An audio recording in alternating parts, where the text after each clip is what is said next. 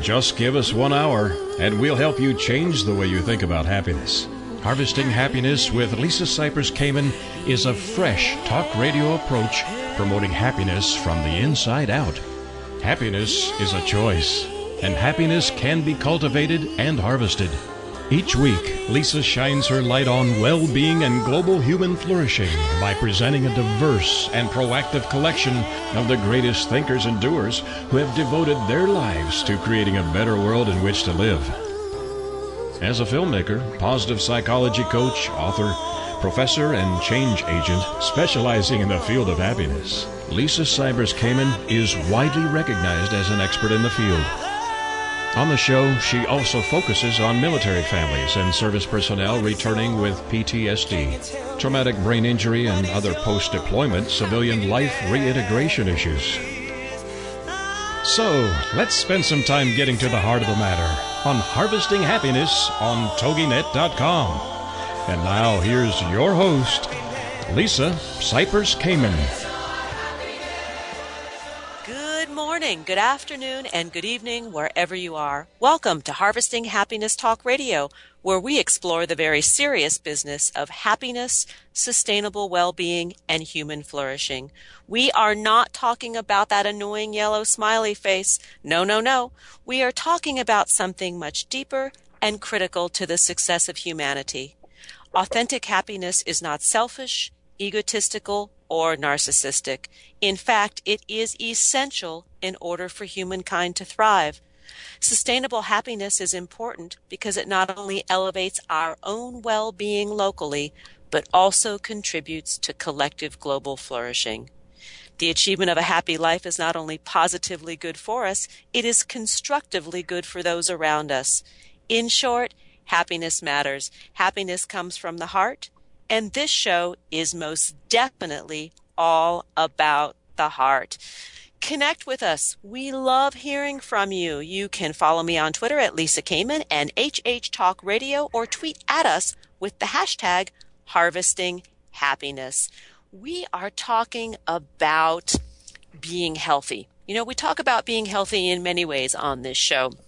It started with mental health, emotional health, and we also talk about what it takes to be physically healthy. And today I'm speaking with Dan Buettner. He is the founder of Blue Zones, an organization that helps Americans live longer and healthier lives. His groundbreaking work on longevity led to his 2005 National Geographic cover stories, Secrets of Living Longer, and 2 national bestsellers, The Blue Zones and Thrive.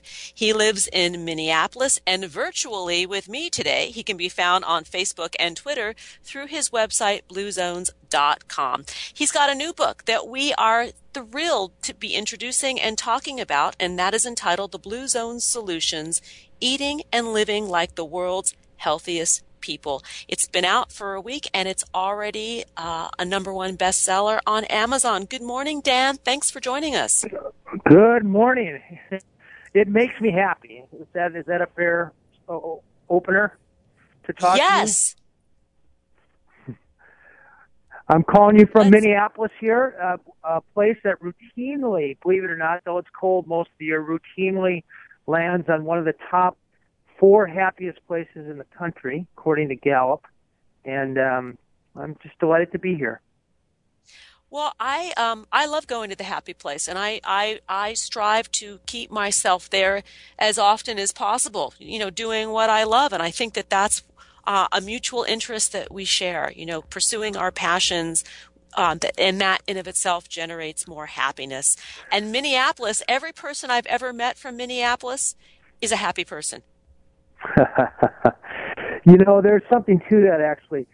I wrote a book for National Geographic on happiness called Thrive, and we found in it that if happiness were a cake recipe, and having a fulfilling job, having the right spouse, making enough money so we have food, shelter, and some health care, feeling like we're living out our purpose, the most important ingredient, the factor with the most variability is actually where we live. So if you're unhappy, one of the most reliable things you can do is move to a happier place in the country, which sounds far-fetched.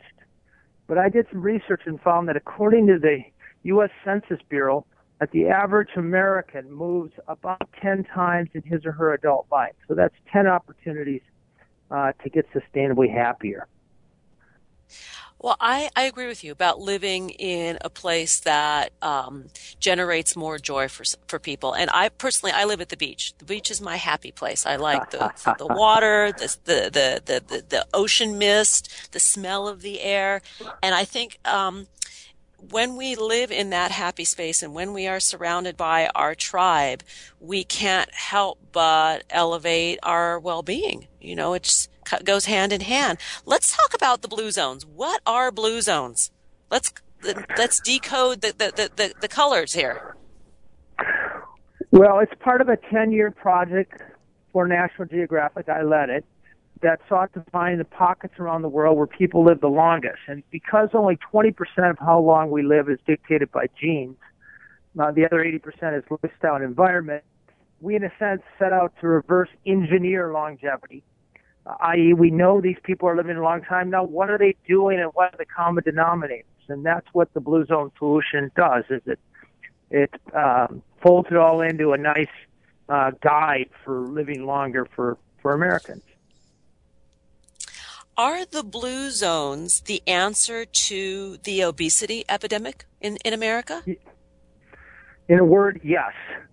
In these blue zones, fewer than 10% of people are obese, whereas in America, 70% of Americans are overweight or obese. And longevity and fitness and youthfulness and looking good and having energy, they all go hand in hand. They're all part of the same package. So if you're shooting to live to be 100, you're also shooting healthy today and happier. And we being Americans, we are an aging population that is being held together and kept alive longer by medicine. And what I hear you saying about the blue zones is there is a way to perhaps do this with less medical intervention and more mindful practice.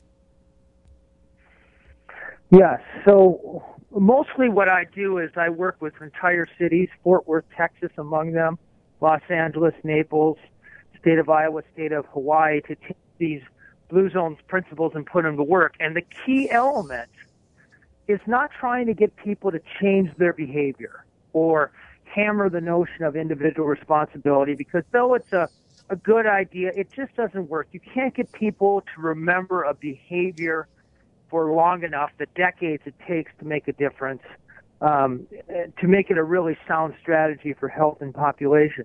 If you look at the blue zones, Okinawa, Japan, Sardinia, Italy, Icaria, Greece, Costa Rica, the Seventh-day Adventists in America, none of the spry centenarians there, spry 100-year-olds, ever said at age 50, well, oh, darn it, I'm going to get on that longevity diet and live another 50 years. They didn't buy a Stairmaster. They didn't call an 800 number for a supplement.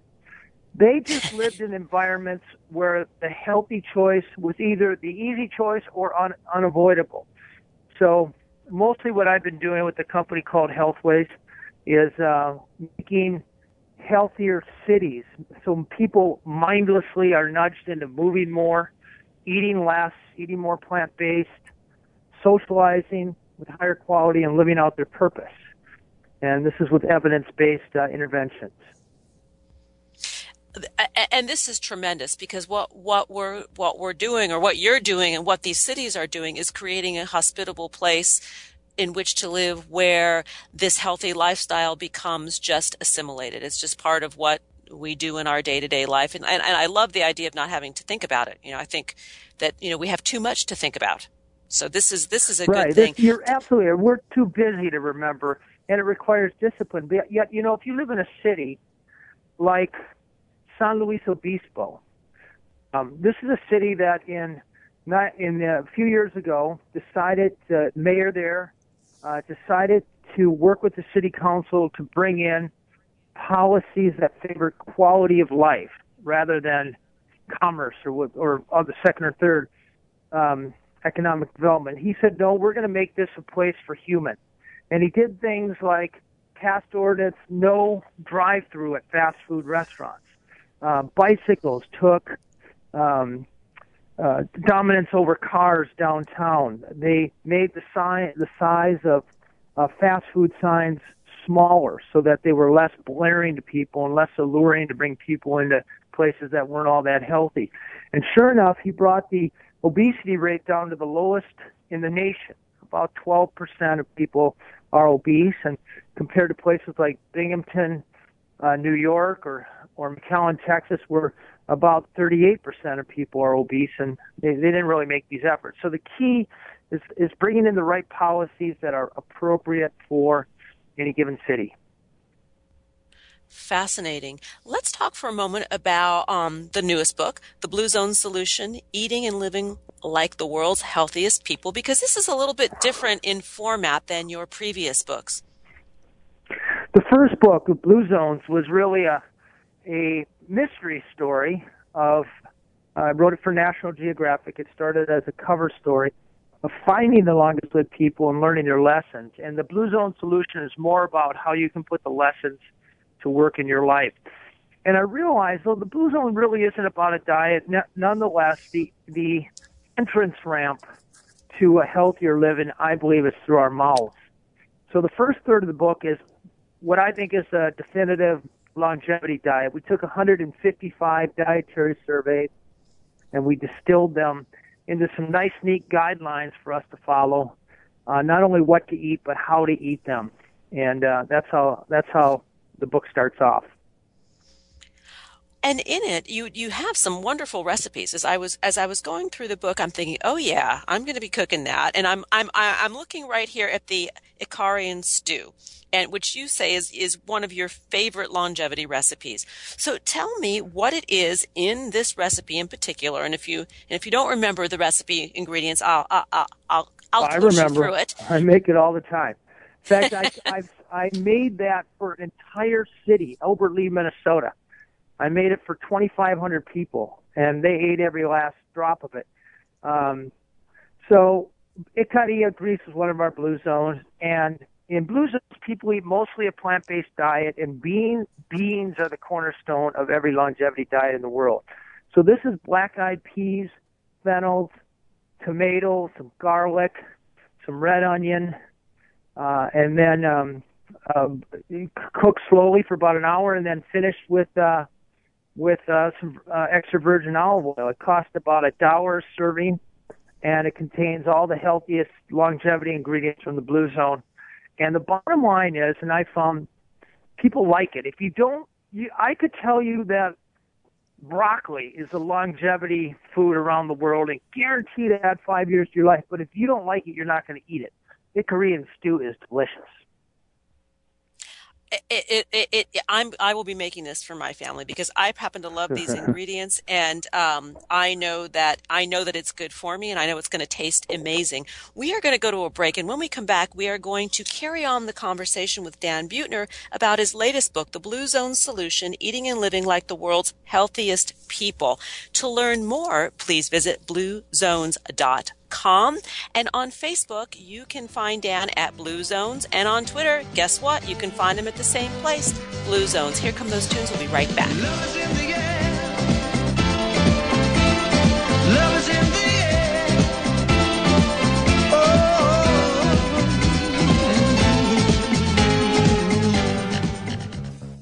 Happiness is an inside job. Wear the message on t-shirts, baseball caps, sterling silver designer jewelry, and more. Please visit our online boutique at www.harvestinghappiness.com.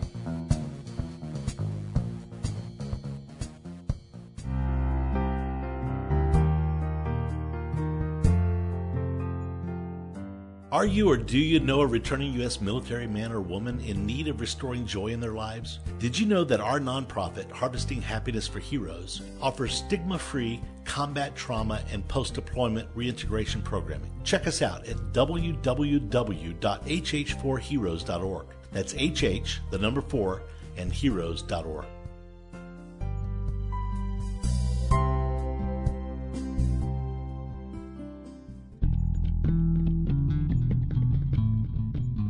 Nothing gives happiness like a free gift. Lisa Cypress Kamen has made her first ebook, Got Happiness Now? 8 Keys to Unlocking a Joyful Life, available at no cost to everyone. Unwrap your complimentary copy now by visiting www.harvestinghappinesstalkradio.com.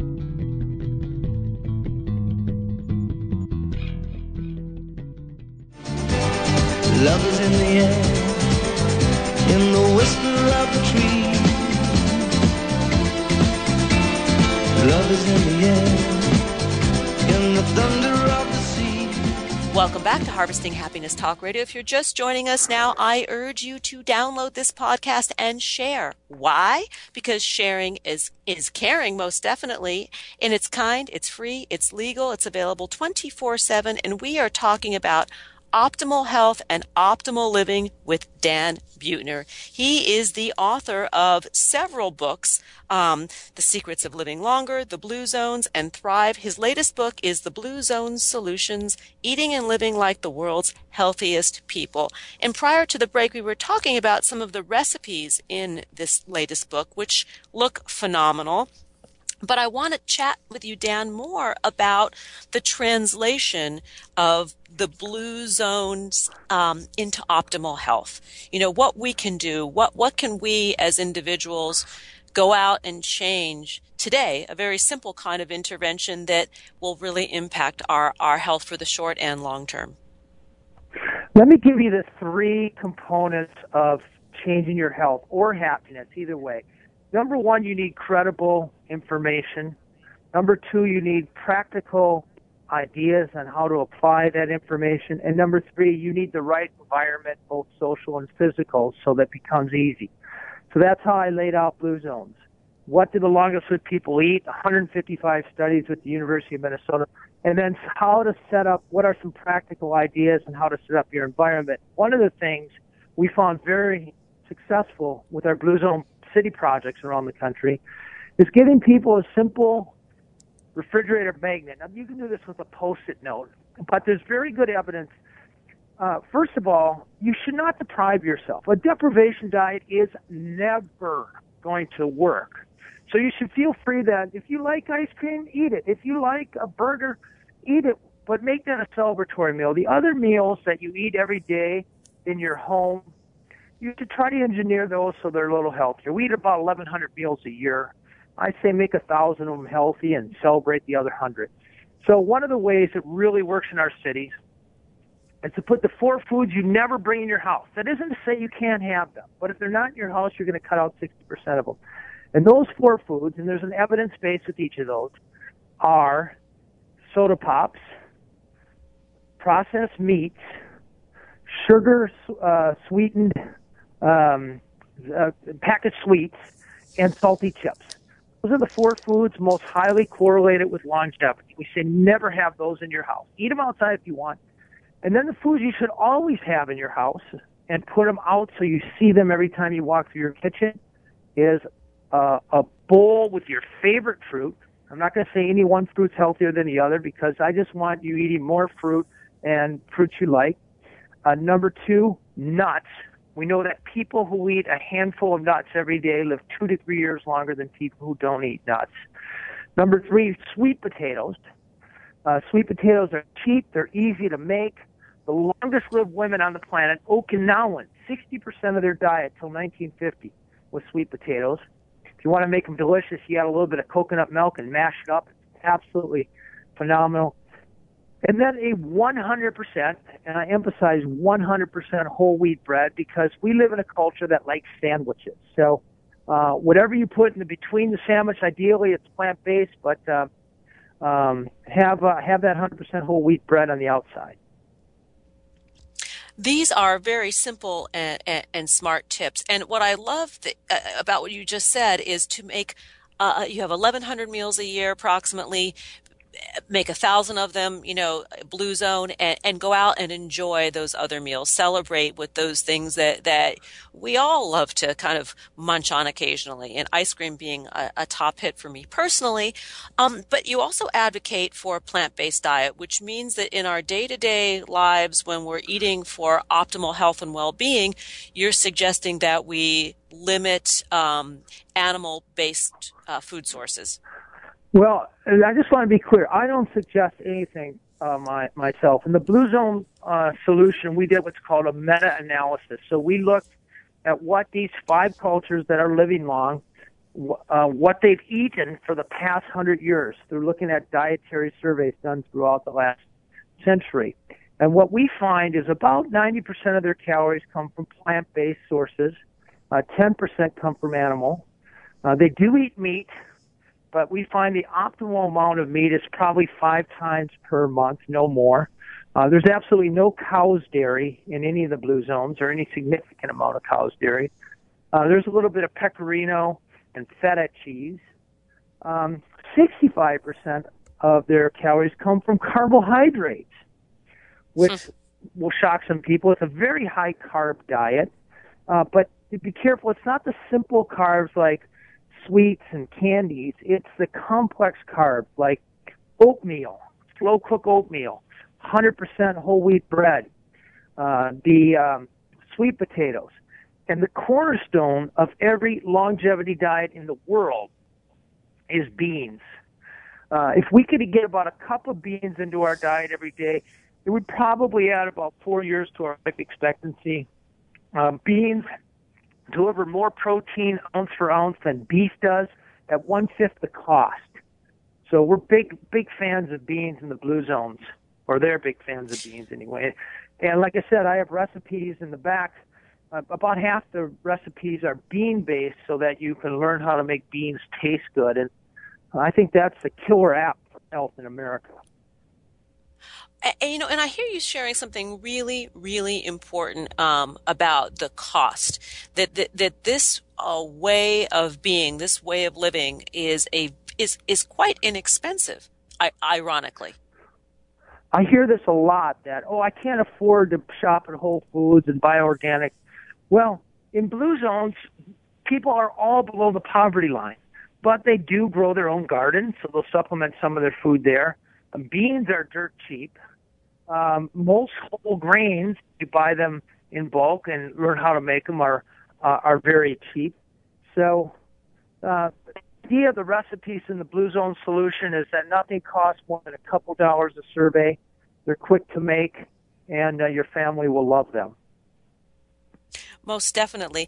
And I want to ask you, going back to the women of Okinawa and the sweet potatoes, and I wanted to know if you have any information on the incidences of cancer in these women, because it seems to me, or with the yams rather, that this food source would help reduce cancer.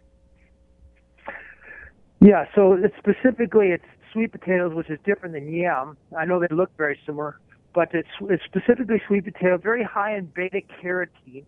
And indeed, Lisa, they suffer about 1/5 the rate of breast and colon cancer compared to Americans. Now, we can't attribute that wholly to the sweet potatoes. We just know sweet potatoes is really prominent in their diet.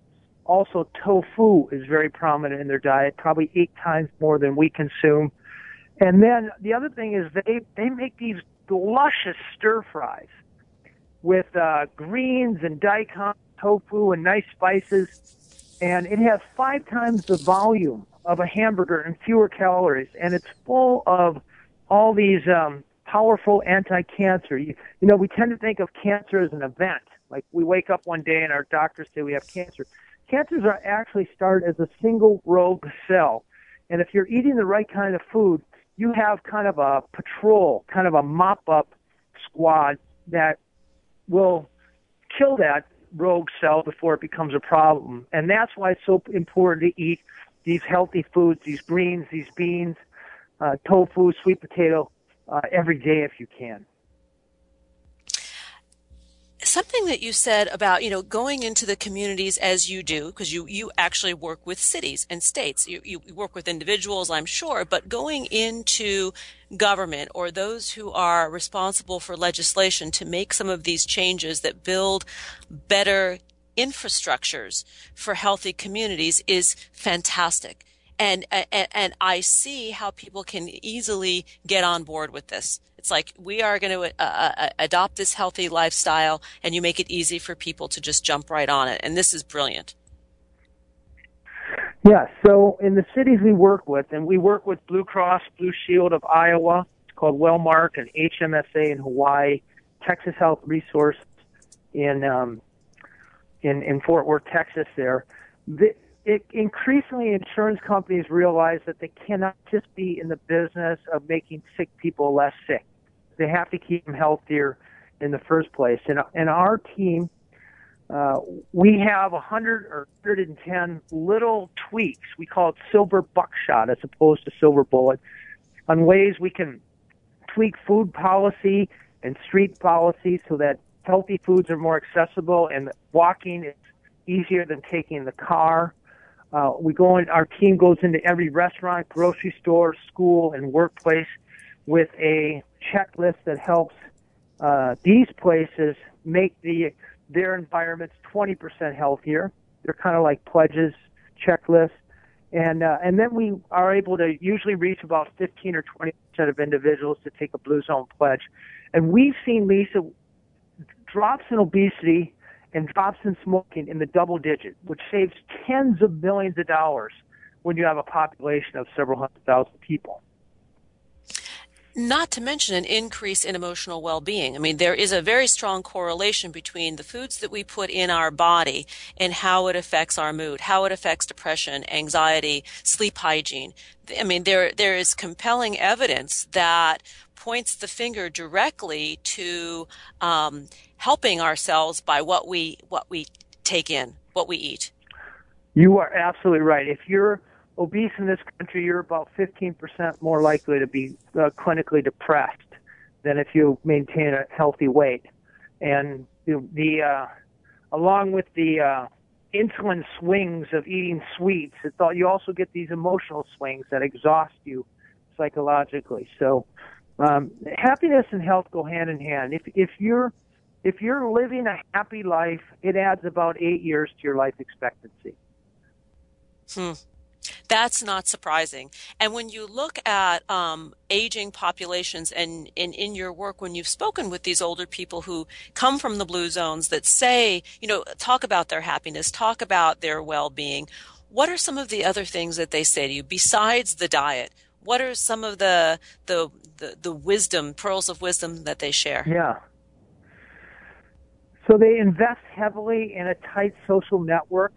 In Okinawa, they call it a moai, M-O-A-I, moai. And it's a committed social network of 4 or 5 women who pledge to support each other through the thick and the thin. They tend to be people who have healthy behaviors. We know that if your 3 best friends are obese and unhappy, you're about 150% more likely to be overweight and unhappy yourself. Knowing your sense of purpose. Having done the internal inventory to know, what am I good at? What do I like to do? What are my passions? And what's my outlet for them? And sometimes it's our work, usually not. But most of us have to go out and volunteer. And we know that we see this in blue zones, but volunteering results in people who have lower BMI, so they're less likely to be obese, or healthcare costs, and they report higher levels of happiness everywhere in the country. We are almost out of time, and I wanted to give our listeners maybe 1 or 2 more tips for optimal living the Blue Zone way before we go. 2 things. Number 1, if you don't have one, adopt a dog. You're only half as likely to be overweight if you own a dog, and dogs are long-term commitments, 10 or 12 years.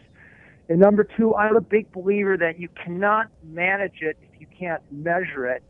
And on our website, at bluezones.com, we have a free longevity calculator that will tell you how long you're going to live, but also estimate how many healthy years you have in front of you and give you a customized list of things from the book that will help you live longer. So you can try that free. It takes about 3 minutes. And the Blue Zones website, bluezones.com, there are tons of resources there, and I want to urge our listeners to go visit your website because there's a happiness test on there that relates to your book Thrive. There are lots of fun resources, information. There are videos that you've given. There's a TED Talk that you've given. There's lots of good stuff. So once again, the book is The Blue Zone Solution: Eating and Living Like the World's Healthiest People by my amazing guest, Dan Buettner. And it is #1 on Amazon after just a week. And to learn more, once again, go to bluezones.com, on Facebook, Blue Zones, and at Twitter, Blue Zones as well. Dan, you've been an absolute delight, and we need to sit down and have a face-to-face because that is the way to get happier together. I agree, and you can't see it right now, but I'm giving you a huge audio hug. So me too. I'm big on those. Love you. Thank you so much, Lisa. Thank you. Have a fabulous day, and just enjoy the ride with this book because I'm having a blast. You know you're onto something good. Clean body, clean mind, catch a fish every time. I'll leave that with you. Perfect. Once again, the Blue Zone Solution with Dan Buettner. I've got love on my mind. I've got love on my mind. I've got love on my mind. And there's Nothing gives happiness like a free gift. Lisa Cypress Kamen has made her first ebook, Got Happiness Now? 8 Keys to Unlocking a Joyful Life, available at no cost to everyone. Unwrap your complimentary copy now by visiting www.harvestinghappinesstalkradio.com.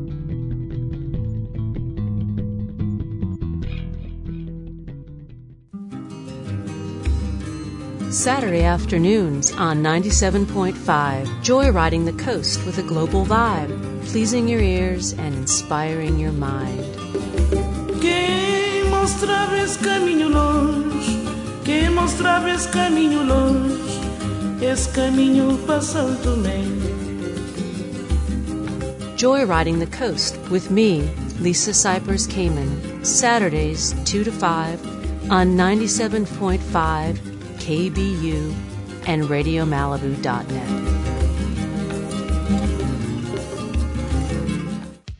Like what you hear on Harvesting Happiness Talk Radio? Subscribe to us on iTunes and get your weekly dose of joy downloaded free and easily to your computer or portable device. That's Harvesting Happiness Talk Radio on iTunes.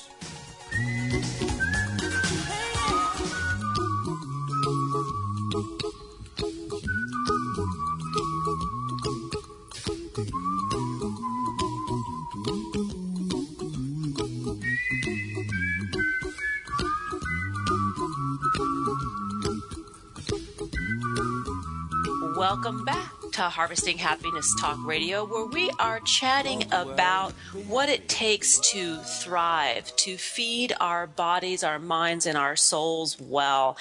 And my next guest is doing just that. He is an eater. We are talking about the act of eating, the joy of eating, and how to make it a happy one. Dan Pashman is the James Beard Award-nominated host of WNYC's Sporkful Food Podcast and cooking channels You're Eating It Wrong, as well as the author of Eat More Better, How to Make Every Bite More Delicious. Dan also contributes to NPR, Slate, BuzzFeed, and LA's KCRW. Let's just jump right into this conversation because my household, I was telling Dan, we are a family of foodies and eaters. We are all about the food. We're a Jewish family. Jews love food, so maybe that's what it's about. Dan, good morning. Hi, Lisa. How are you? I am awesome, and I'm really excited to be with you because this is right in our wheelhouse over here at Shea Kamen. So let's talk about your podcast series and how you inject science, humor, and you've got this beautiful illustrated guidebook for anyone who loves food. And we're talking about eaters. Yeah, absolutely. And I think sort of the underlying message of that is really that, everyone's an eater. We all eat. And hopefully we all get pleasure from eating and from food. And to be clear, I'm not against foodies, and I have certain foodie tendencies.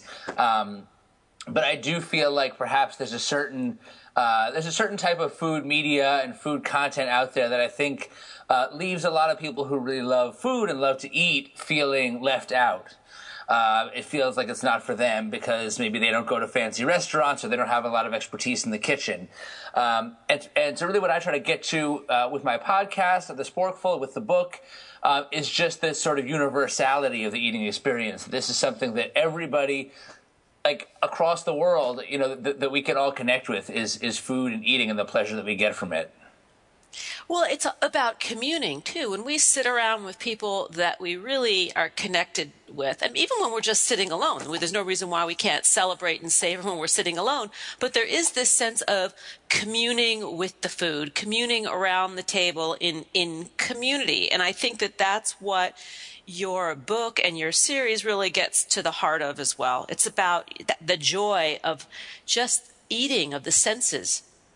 Yeah, no, I appreciate that. Absolutely. I mean, I think sometimes when I'm working on episodes of my podcast, you know, I'll say to my producer, this episode is too much about the food.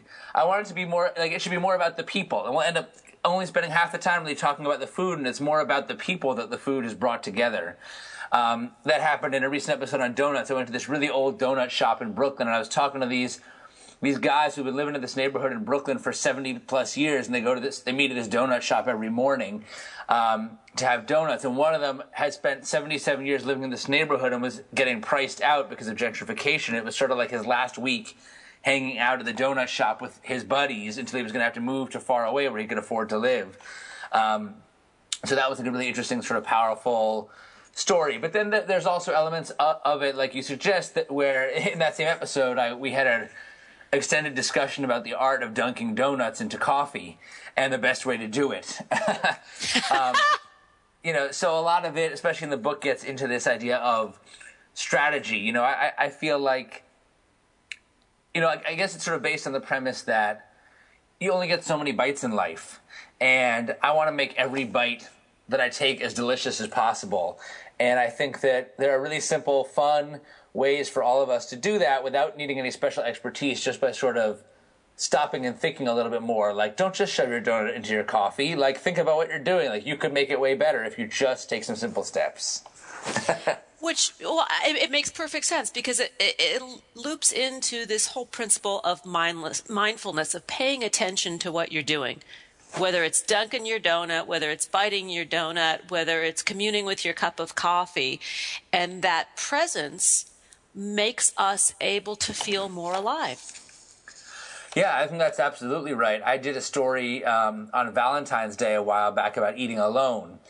And I interviewed Deepak Chopra for it and asked him to give advice to people when you're eating by yourself. And he sort of said exactly what you said, you know, the importance of mindfulness and just the importance of stopping. You know, put your phone down. You're eating alone. Like, we have this tendency, and I fall into the trap sometimes too, this tendency of feeling like, well, I'm eating alone, I better whip out my phone so I have something to do to entertain me while I'm eating. But then you miss what you're eating, you know. And I went out, after I talked to Deepak, I went out and got a slice of pizza, and I was determined to, to experience, total pizza awareness. You know, and eat and be totally focused on my slice of pizza. I didn't look at my phone. I didn't look at the other people in the restaurant. I just sat there and I looked at the pizza and I smelled it and I really ate it slowly. And it was such a satisfying experience to see these little, first I just looked at it and I saw the little tributaries of sauce flowing down around the crevices of the cheese and the charred bits of the crust, and just sort of looking at it and hearing the crust crackle as I folded the slice over and biting into it, and it was so satisfying. That was a good slice of pizza. Well, as you're describing it, I'm there with you. My eyes are closed. I'm imagining everything that you've just described. And I think you probably need to add the moniker sensualist after your name too. Yeah. Because you describe that so perfectly. And I don't know about you and your show, but Sarah, my producer, and I, we talk about show content, and she was like, the best shows are always about food and sex. And I'm like, dang, there it is. Yeah. You know? Yeah, sometimes it's better not to overthink it, right? Yeah, exactly. You just go with it. Let's talk about the book, because Eat More Better is a tongue-in-cheek textbook that teaches readers how to eat for maximum pleasure. And you've got the chapters divided, like, I think, absolutely adorably. Engineering, philosophy, economics, and physical science. I mean, you've got this down.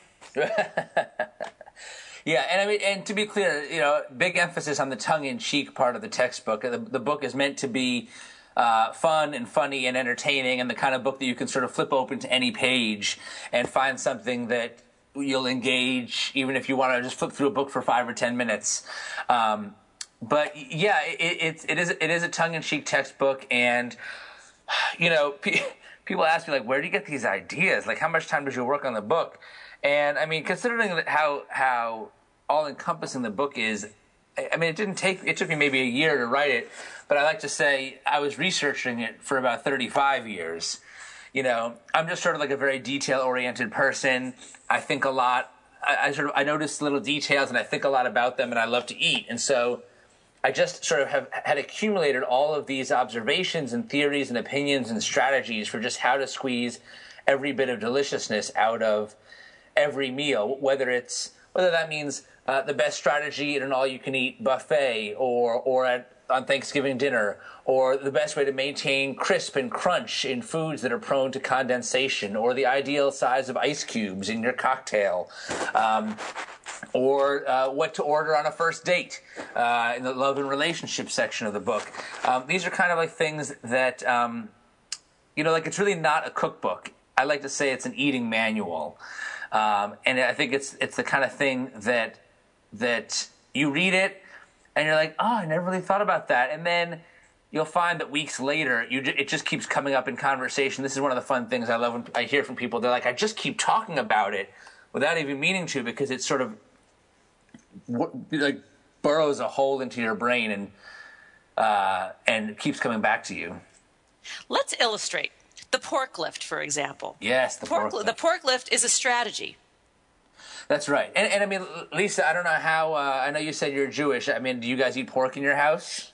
We eat kosher bacon. Okay, fair enough. And I say that facetiously because that means that I eat pork bacon. I grew up in a household of like conservative Jews, but like the one kosher treif food was bacon. Right. So what do you do for it to pass as kosher in your home? Well, I just eat it. But I will tell you that I put it in the oven. I roast my bacon. That's how I get it done. Yeah. Well, but so, I don't know if you've ever had this problem, but, when you eat pancakes, you have your stack of pancakes, you pour syrup on, the syrup flows down onto the plate and tends to sort of pool on the plate. And when that happens, in your experience, what happens to the bottom pancake? Oh, it's a mess. Soggy, pitiful mess. Right. That enter the pork lift. Okay, so you take your strips of bacon and you arrange them in a lattice structure. Kind of picture like a tic-tac-toe board with an extra couple of bars, and you weave them in and out like a lattice. And that may sound complicated, but it's actually really easy and super fun, albeit messy. And you weave that bacon lattice structure together and you put it underneath your pancake stack. And that elevates the stack of pancakes above plate level. So when the syrup pools on the plate, your bottom pancake does not get soggy. And that's called the pork lift. The other advantage of the pork lift is that your bacon soaks up a little maple syrup. So now you just made maple glazed bacon at the same time that you saved your pancake. That to me is more divine than the pancake. Yeah. So the pork lift it's fun, and these are also great. A lot of the techniques in the book, like the pork lift, these are things you can do with your kids. I have a whole following on my podcast called the Sporkful Junior Eaters Society.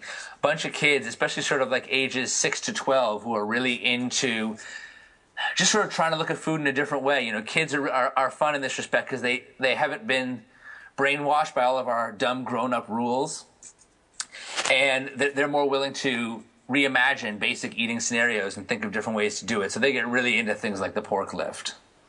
Well, this is going to go over very well in my house because I actually have a daughter who's on her way to the new school to the food studies program in the fall. Oh, cool. So this is serious business over here. Well, she already has her first textbook. Oh, she does, and I'm going to make sure that she reads it. We're going to go to a break, and we are serving up sporkfuls of joy with Dan Pashman today, and you can find out more by going to www.sporkful.com.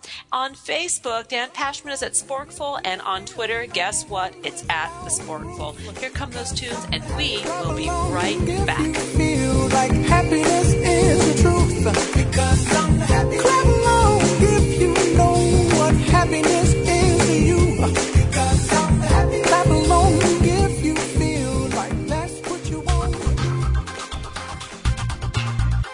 Do you like Lisa's take on happiness, well-being, and human flourishing? Join us this spring as Harvesting Happiness launches online classroom programming where Lisa Cypers Kamen will offer her workshop series across the globe and from the comfort of wherever you are. Visit harvestinghappiness.com for more details.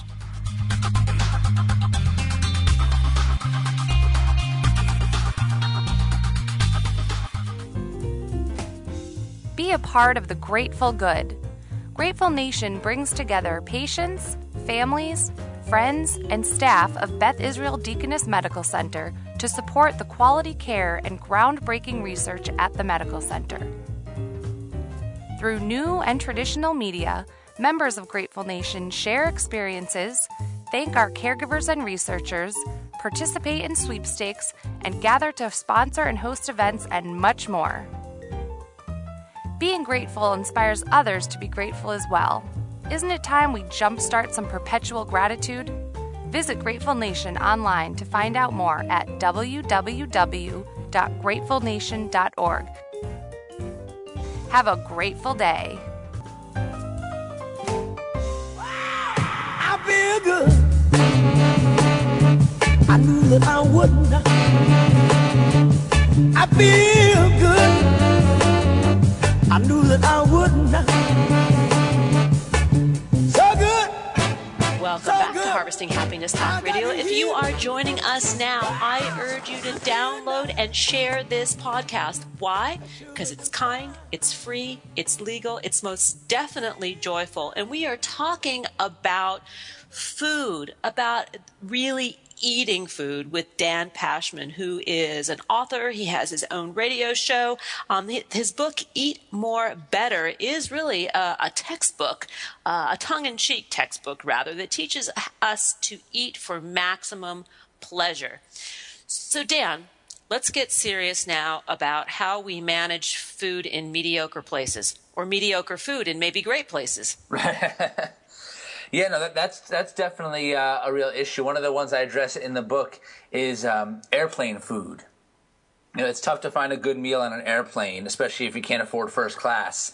And there's some interesting science here. They've done studies that show that when you're in an airplane, in the air, because the cabin is so dry, they dry it out for various safety concerns. Because the cabin is so dry, your taste sensation is reduced by about 30% because your nose and your mouth are so dry. As a result, you need to amp up the seasoning on an airplane. So I recommend traveling with what I call your in-flight saucetation device. And that is, you buy those little, the little 3-ounce plastic bottles they make to put your shampoo in, that they're small enough to get through security.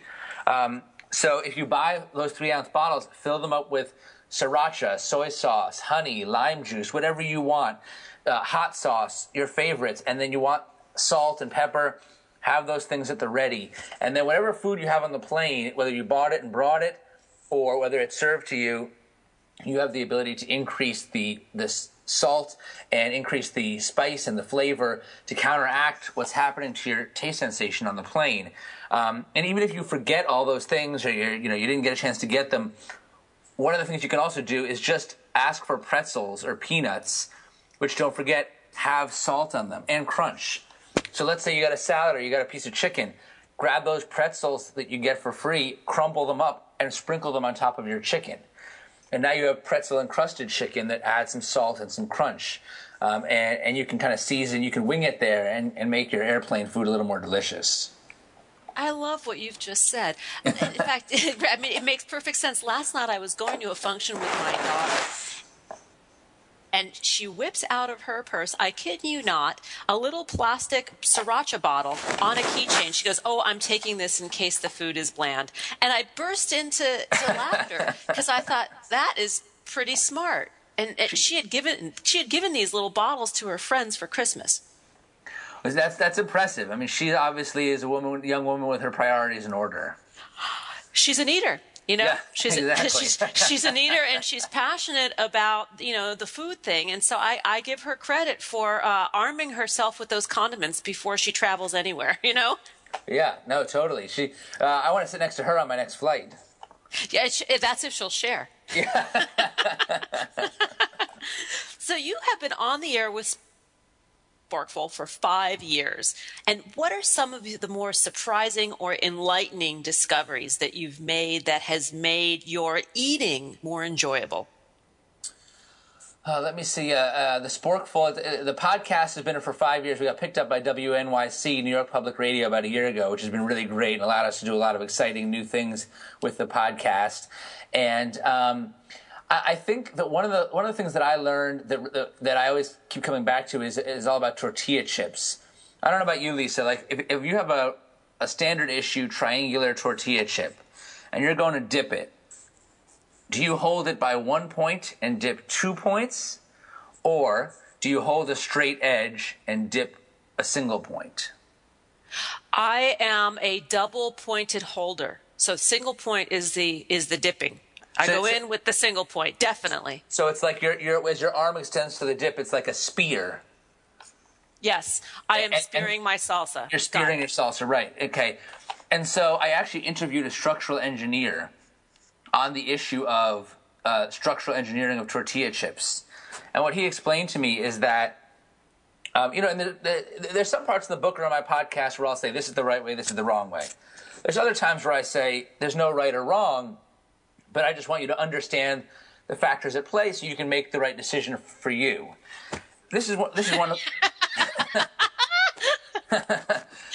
this tortilla chip one is the latter. It's up to you, but know what's going on here. So, Lisa, the way you hold the chip, you are dipping a single point.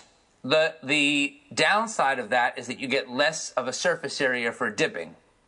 You can pick up less dip that way. Whereas if you hold a single point and dip 2 points, you can pick up more dip. But the flip side is that your approach is more structurally sound. It's less likely to break off a bit of chip in the dip. Whereas if you dip with 2 points, you're risking breakage, which of course is sort of one of the most tragic things that can happen when you're eating chips.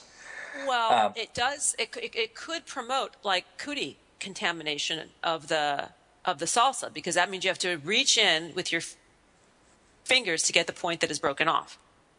That's true. Or you could send another chip in there. You could send one chip in to try to retrieve his fallen brother. And you try to do a scoop where you scoop out the chip fragment along with some more dip, and that can be a great bite right there. That's true. I didn't think about that secondary chip in the retrieval process. You're right, but I'm never going to look at chip dipping in the same way ever. There's a lot of science there. A lot of science. There is a lot of science. Now, there's another thing I want to know about, which is the limp lunch sandwich. How do we fluff that up? Well, tell me more about the sandwich you have in mind. Well, I've got, in mind maybe is a fabulous tuna that's been tarted up with maybe a little wasabi mayonnaise, a little maybe some, I don't know, or maybe capers, or there's a lot going on, a lot of flavor. And then maybe there's some arugula or beautiful lettuce on there, and I pack it and maybe open it 3 hours later and limp. The greens are limp. Right. Okay. I think what we have, and what about the bread? How is the bread held up at that point? The bread is a little not so good either. Okay. I think that the issue you have here is there's just too much liquid in your sandwich. Too much moisture. You have, whether it's mayonnaise or olive oil or whatever it is, I think I would recommend a couple things. You either, so the first thing is I would if you're going to use a sandwich with a lot of moisture and liquid inside, like with a tuna salad kind of thing in there, or olive oil or mayo, you want it on a crusty roll, because a crusty roll, as opposed to a slice of bread, has that hard, crusty shell. So even if the interior bread gets a little bit soggy, the crusty shell will hold up, and it will maintain the structure of your sandwich. It'll hold up against all that moisture. As for the arugula, I think you have one of two choices. You can pack the arugula separately and add it at the end, right before you eat it. Or if you don't like the crusty roll and you want softer bread, the easiest thing to do is to keep the dressing of the sandwich on the side. Or pack your tuna salad in one container and then dry bread and arugula in another container, and then put them together at your desk at work. And I get that that's more effort. It is more effort, but it really isn't that much more effort. I mean, you're talking about an extra 3 or 4 minutes of work to pack the tuna salad separately from the greens and the bread, and then marry them upon eating. And that extra 3 or 4 minutes is going to exponentially increase the deliciousness. And then to bring things full circle and talk about the whole driving force of your show is that I do feel like when I wake up in the morning, no matter how crummy the day ahead may look, the meals are always the bright spots. I'm always looking forward to I can't wait till lunch. I'm going to eat this or that, and it's going to be great. And when you give yourself when you put forth that little bit of extra effort to make that lunch sandwich a little bit better, the extra happiness that it brings you, multiply that by 3 meals a day, 7 days a week for many, many years. And I do think that that's a material improvement in your life. I'm excited for lunch right now. So I am excited for lunch too. I'm believe me, I've been thinking about it. But you have helped me solve the limp lunch conundrum, and I had it's so obvious and simple, but yet we don't think about it, to go with the assemblage approach. That go dry on the meat or the protein source, go crusty on the bread, go separate with your greens, and then put it all together and anticipate in a lovely way that savoring and deliciousness as you eat it. So it makes really good sense. Amazing tip. There you go. That's right. And as you eat it, put your phone down and just concentrate on the sandwich and enjoy every bite. Oh, yes. Put the phone down. Don't get me started on, digital detoxing, because I have come to be a huge proponent of putting the electronics away at mealtime. And you'll have to come back and we'll have to talk about the importance of this. We are almost out of time. And before we go, I want to ask you maybe your top simple daily life hack to enjoy every bite of what we're eating. Well, here's a quick and easy one, which is a grilled cheese sandwich or any kind of crispy sandwich. A big part of the pleasure of it is the crispy, buttery, the crisp on the outside of that sandwich when it comes off the griddle. But when you take a hot, crispy, golden, buttery brown grilled cheese sandwich and put it flat on a plate, what happens is that the heat turns to steam, which creates condensation, and the bottom of your grilled cheese turns soggy almost the second that it hits the plate. So what I recommend is that you take your grilled cheese sandwich, slice it in half on the diagonal, and then set the two halves to be standing upright, like two mountain peaks. That allows air circulation all the way around the bread, and it maintains crisp on top and bottom of your sandwich. And that way you get all the crispy, buttery brown, golden brown deliciousness that the grilled cheese is supposed to have. Wow. That was a simple one. Dan Pashman, you are just simple deliciousness. Thank you for being with us today. To learn more, please visit www.sporkful.com, on Facebook, Sporkful, and on Twitter @thesporkful. We are out of time, but here are a few closing thoughts before we part. Happiness is not a destination. It cannot be bought, sold, or traded. Happiness will never invite you to the party. Happiness simply comes down to a choice to show up each and every day in the world with passion, purpose, place, and meaning. Thanks for joining us on Harvesting Happiness Talk Radio. This is Lisa Cypers-Kamen and my amazing Dans, Dan Buettner and Dan Pashman, wishing you kind thoughts, kinder words, and the kindest of actions. Until next time, remember, happiness is an inside job. Happiness is your inside job. And I want to thank our producers who make us shine each and every week. We appreciate you. Go out and make it a delicious day. Thanks for joining us on Harvesting Happiness Talk Radio with Lisa Cypers Kamen. Join us every Wednesday morning live at 10 to 11 Central Time here on TogiNet Radio. Then harvest your own happiness anytime from the comfort of wherever you are with free downloadable podcasts available at iTunes. To learn more about Lisa's filmography, felicitation, and philanthropy, please visit harvestinghappiness.com. Each week, Harvesting Happiness presents engaging trendsetters, exploring our world through science, art, medicine, media, music, philosophy, politics, and the human heart, whose perspectives on life are sure to inspire, provoke, and engage. Lisa's diverse guests are a proactive collection of the greatest thinkers and doers who have devoted their lives to creating a better world in which to live. Like Lisa says, happiness is an inside job. Happiness is your inside job. Spread more joy by liking us on Facebook at Harvesting Happiness and following us on Twitter at #Harvesting Happiness. Then join us again next week at this same time on the TogiNet Radio Network.